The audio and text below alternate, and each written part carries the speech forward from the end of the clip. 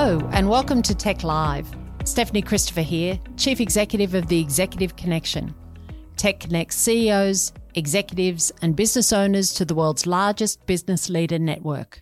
My guest today is Trudy McDonald, the founder and managing director of Talent Code HR, a strategic HR consulting business focused on helping leaders unlock the potential of their people to drive business performance. Sounds like a lot of words, but we're going to break that down in a minute. Trudy's career is founded on an education in organisational psychology and spans Australia, New Zealand, the USA and parts of Asia.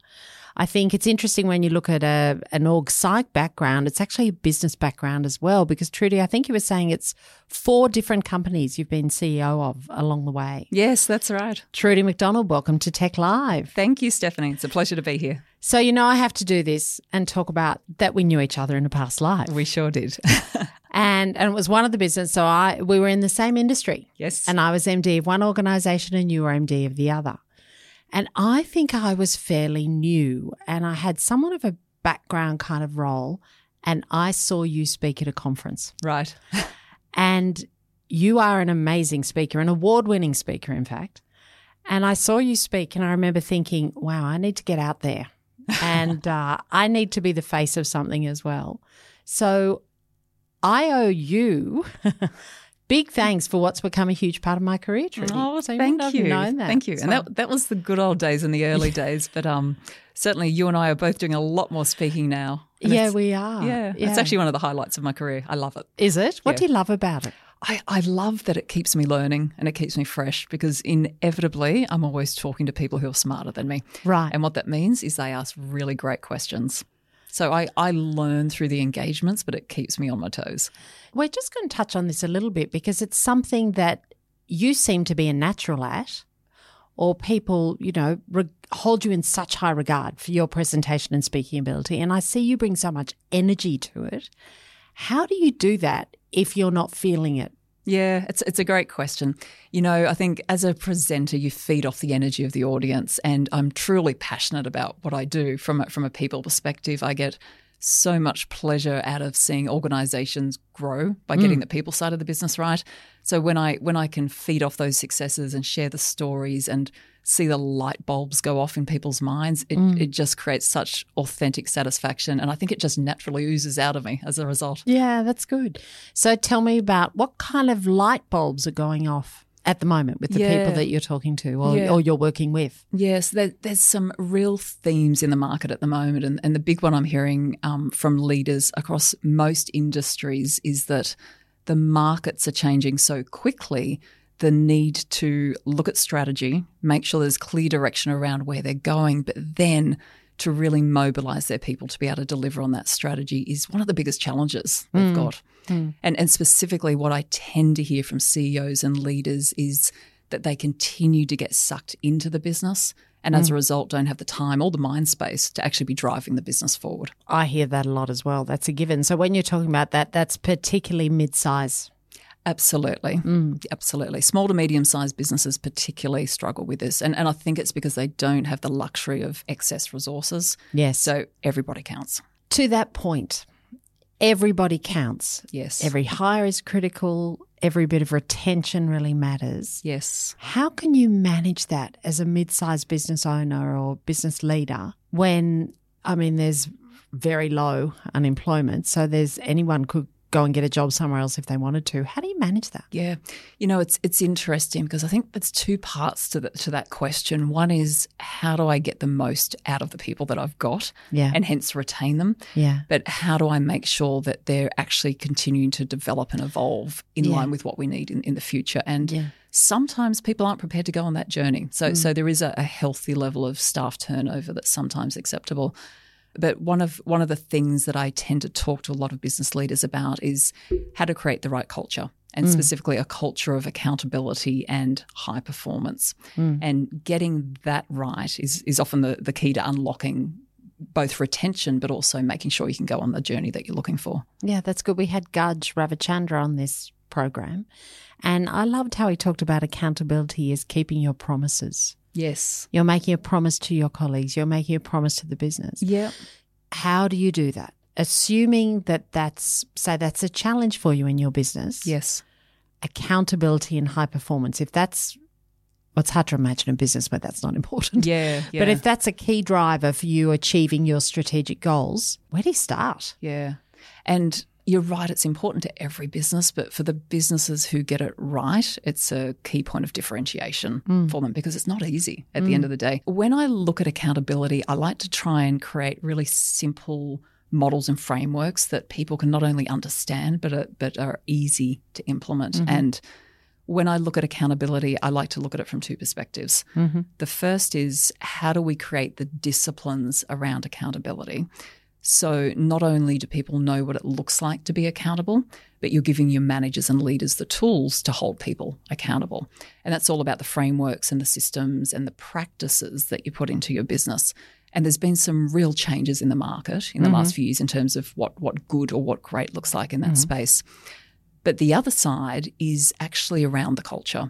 And it's about creating a very authentic desire within your team members or your employees so that they want to be accountable. You can't force people to be accountable despite the best systems and processes. If the culture's not there and people don't want to be accountable, it's not going to happen at the end of the day. Or they're not the right people. How do you get that step change? So if I focus first on the disciplines of accountability, what I've learnt over the years through implementing this and making lots of mistakes along the way is that there's a logical sequence of things that you can implement within your business. And often the sequencing is wrong. So, for example, I see organisations who are putting in place incentive schemes or reward structures and they don't have the fundamentals in place that actually lead to those being successful. Or they're running development programs to help lift their leaders, but they're not actually focusing those programs on what's going to make a difference. So the foundations that I've found have the biggest impact are, first of all, this concept of defining greatness. I've stolen the language from Jim Collins' Good to Great, but I find that it really resonates with business leaders and with teams. So how do we define greatness? And that's both at a company level. So what do we need to be doing moving forward to continue to maintain our momentum, balancing up strategy with your business as usual, and how do you get clarity around that? But then cascading that concept of greatness to every single role in the business. So the goal that you're looking for there is everybody has absolute clarity around what it means to be great and what success looks like. So what are the measures that sit around that? So that's the first step. And in many ways, that's the most important step because if you can get that right, everything else links off it. So how important is it to involve the team in defining greatness? Yes. Because great for one person might not be good enough for the business, or great for another person might be off the charts. Yes, that's right. And that's where a top-down approach is critical. Now, when I talk about top-down, it's starting with your vision, your mission, and your strategy, and then helping people see and contribute to what their contribution is going to look like.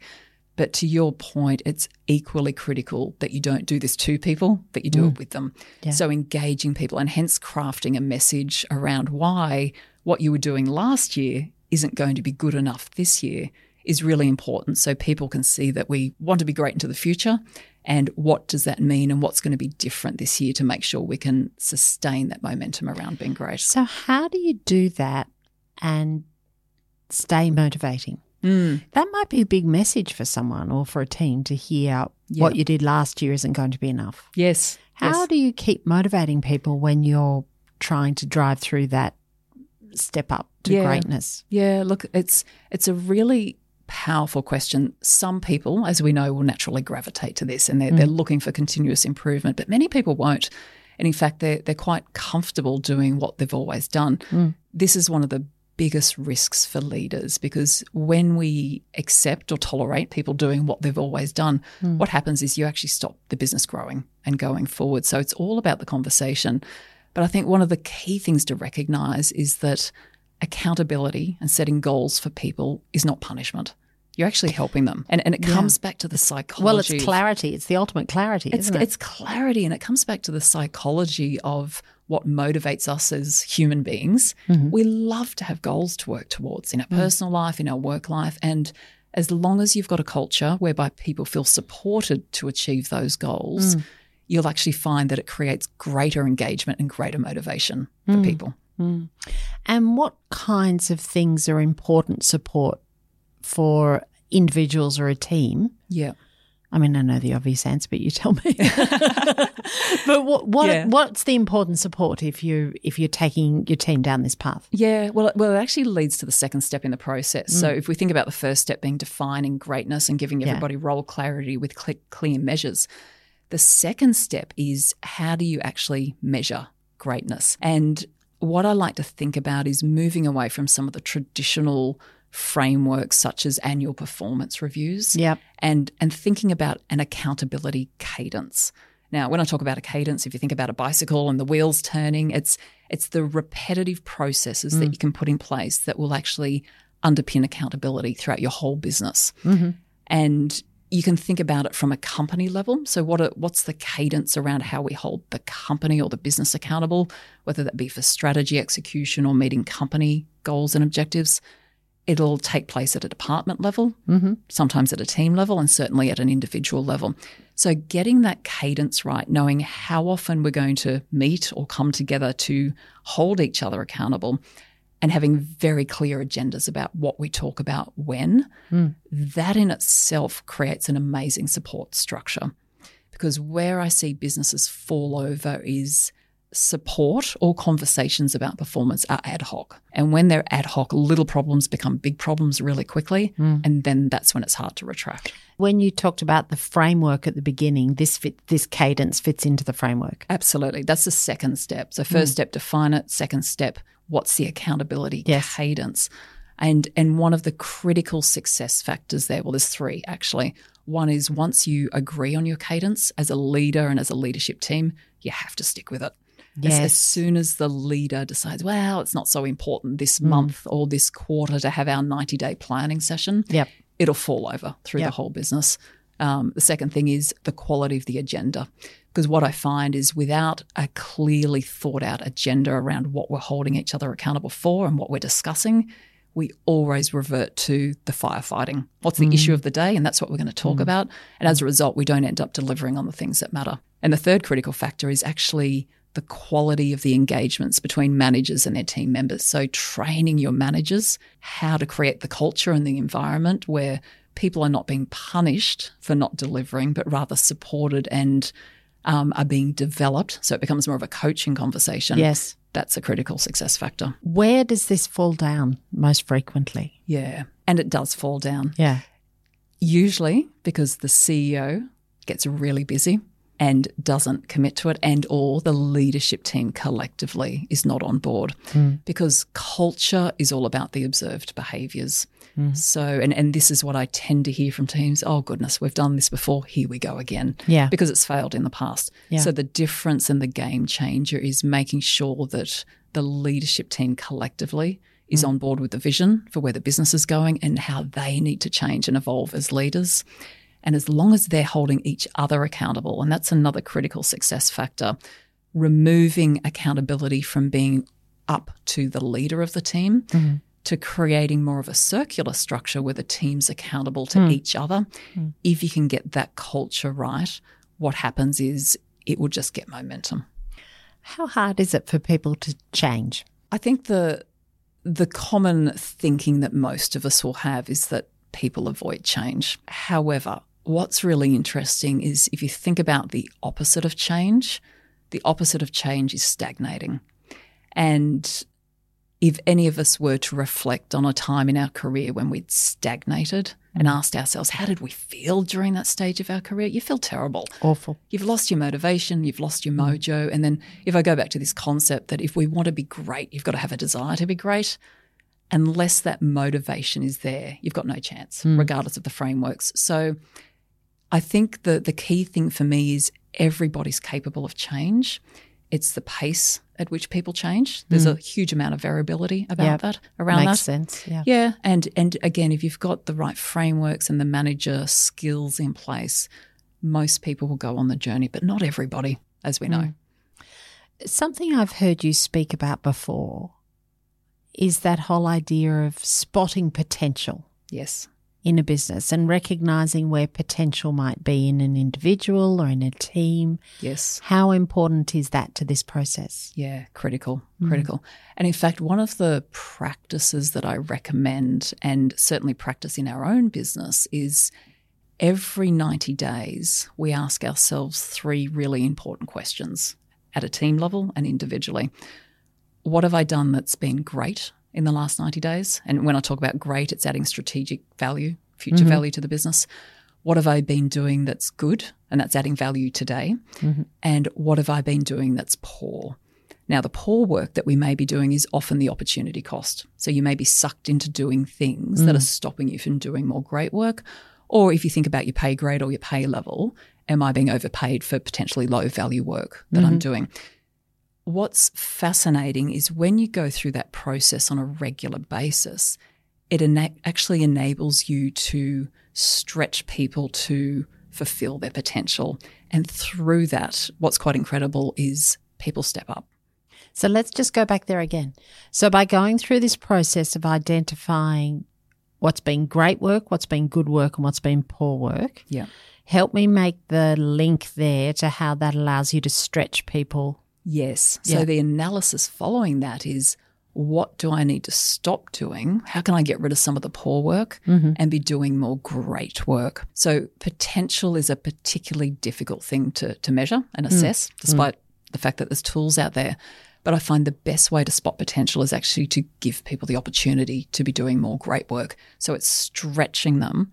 And if you can go through a regular process of removing the noise or the low value work from people's roles and putting more emphasis on the great work, it's actually putting them into work situations where they can fulfill their potential. And it enables you as a result to see the potential and what they're capable of as well. Yeah, I like that. How can you do that as a mid-sized business when you don't have unlimited resources? Yeah. Because all the poor work potentially has to go somewhere. It has to go somewhere. That's it. What's interesting is the more great work you're doing, the more the business grows. So you can afford more. So you can actually afford more. So it's a journey and it's a process and it happens in increments. But for me, I found the important thing is it's a regular conversation that takes place. It also, back to your very first question around retention and how do you retain talent, it means that your people, even in a small to medium-sized business, actually have a career path because they're doing more interesting, challenging work that's developing the skills and the capabilities that they can add more value, and hence you can afford to pay them more. So how tricky is it for people to distinguish between great and good work? Because they might think what objectively or what the leader thinks is good is great. Yes. And there's always going to be a disconnect there unless we can get those first 2 steps that I spoke about in place. So what I recommend is on an annual basis, teams come together and actually have the conversation around what is great and what is good. And again, if you can get this circular structure in place where teams are accountable to each other, the conversation's happening regularly and it's in very small bites. And when it's in small bites and it's incremental, you actually don't even notice that the change is happening. That's interesting. How do you as a team leader or a manager or, even a CEO handle a situation where someone is very valuable to the business and does really good work in what they're doing, but they probably don't have a lot of potential to shift? Yes. But they have a lot of ambition to shift. Yes. We've all seen that. We've all seen it, and it's a tough conversation. It is, and that's the way you'd handle that. Yeah. Look, I think if the ambition, so the ambition is there, is that the scenario you're thinking about? Yeah. And you're looking at that person thinking, you know what, they're just not going to make it. I truly believe that it's not anybody's role to kill another individual's ambition or their aspiration. So let them have the aspiration. The role of the leader, however, is to help them understand what it's going to take to get there. And if I go back to the process of actually defining greatness, which is not only what's expected in the role, but also the behaviours that are expected, because often the technical capabilities are there, but the softer skills, the leadership style, the strategic thinking, they may not be fully developed. If you can have conversations with individuals around the specifics of what it's going to take to get to the next level, and then actually be actively giving them opportunities to develop in those areas, one of 2 things tend to happen. The first is they start developing in those areas and they realise, you know what, this isn't for me or this is too hard, and hence the aspiration changes. So that's a good outcome. Or the second outcome is you put them into those, you give them those opportunities and they're actually really good at it and they keep evolving and learning, and you may have thought they didn't have the potential, but actually they're developing into it, so they do have the potential.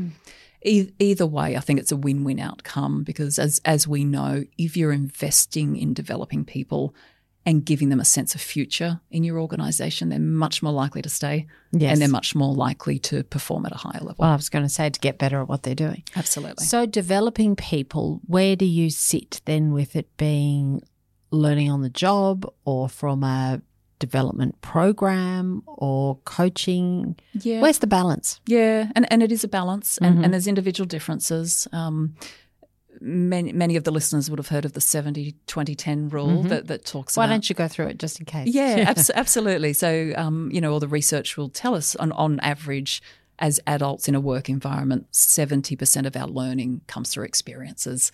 It's actually having to deal with that tough client situation or being thrown into actually putting together a strategy for your area or your division. That's where the learning comes, and it's much more valuable than the 20%, which is all about coaching and feedback from others. And it's even more valuable than the 10%, which is around formal structured education and training. And I think it's interesting for anyone who's done any courses or study at some stage in their career to reflect on what they know today and where that knowledge and that expertise came from. And usually it's key experiences that they had the opportunity to engage in the workforce. But I think that being said, it depends on what the gaps are. So often there's an opportunity for coaching because individuals have blind spots and they actually need an objective third party to help them see where those blind spots may be. Likewise, if there's significant areas such as strategy where the individual hasn't had prior exposure, doing some sort of formal course or training will give them the knowledge. You then jump to the 70% where they get to apply it. And that's where the real learning Because that's happens. what it's all about, transfer of learning, isn't it? That's it. So with the 70-20-10, how come so many organisations keep on investing in development programs then? Yeah. It's easy. In summary. Ticks a box. It ticks a box, and it can be very valuable. And here's the secret formula that we've found. If you're investing in development programs and courses, recognise that it's the 10%, but that in itself shouldn't form a leadership program. So a good leadership program will actually look at how you take the outcomes of that workshop and create a support environment where people are given the opportunity to apply those skills, which may mean actually creating opportunities for them outside of their regular job where they can get exposure to strategic planning or negotiation or whatever it may be, and making sure that there's a continuous feedback loop. So what that means is a good leadership program will involve the managers one level up, and they're very clear on what their role is in supporting the individual. Yeah.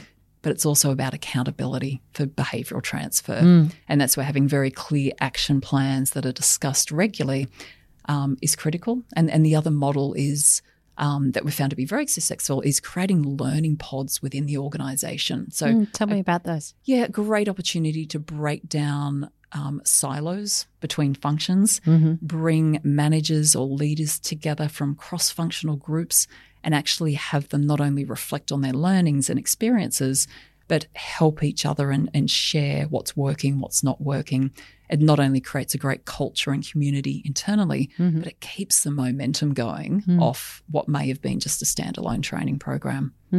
That makes sense because it really isn't enough on its own. No. It can be a very expensive way to do things too, can't it? It can, particularly if that follow through isn't there. The other thing we do is we tend to do short videos off the back of the program. So there's little refreshers.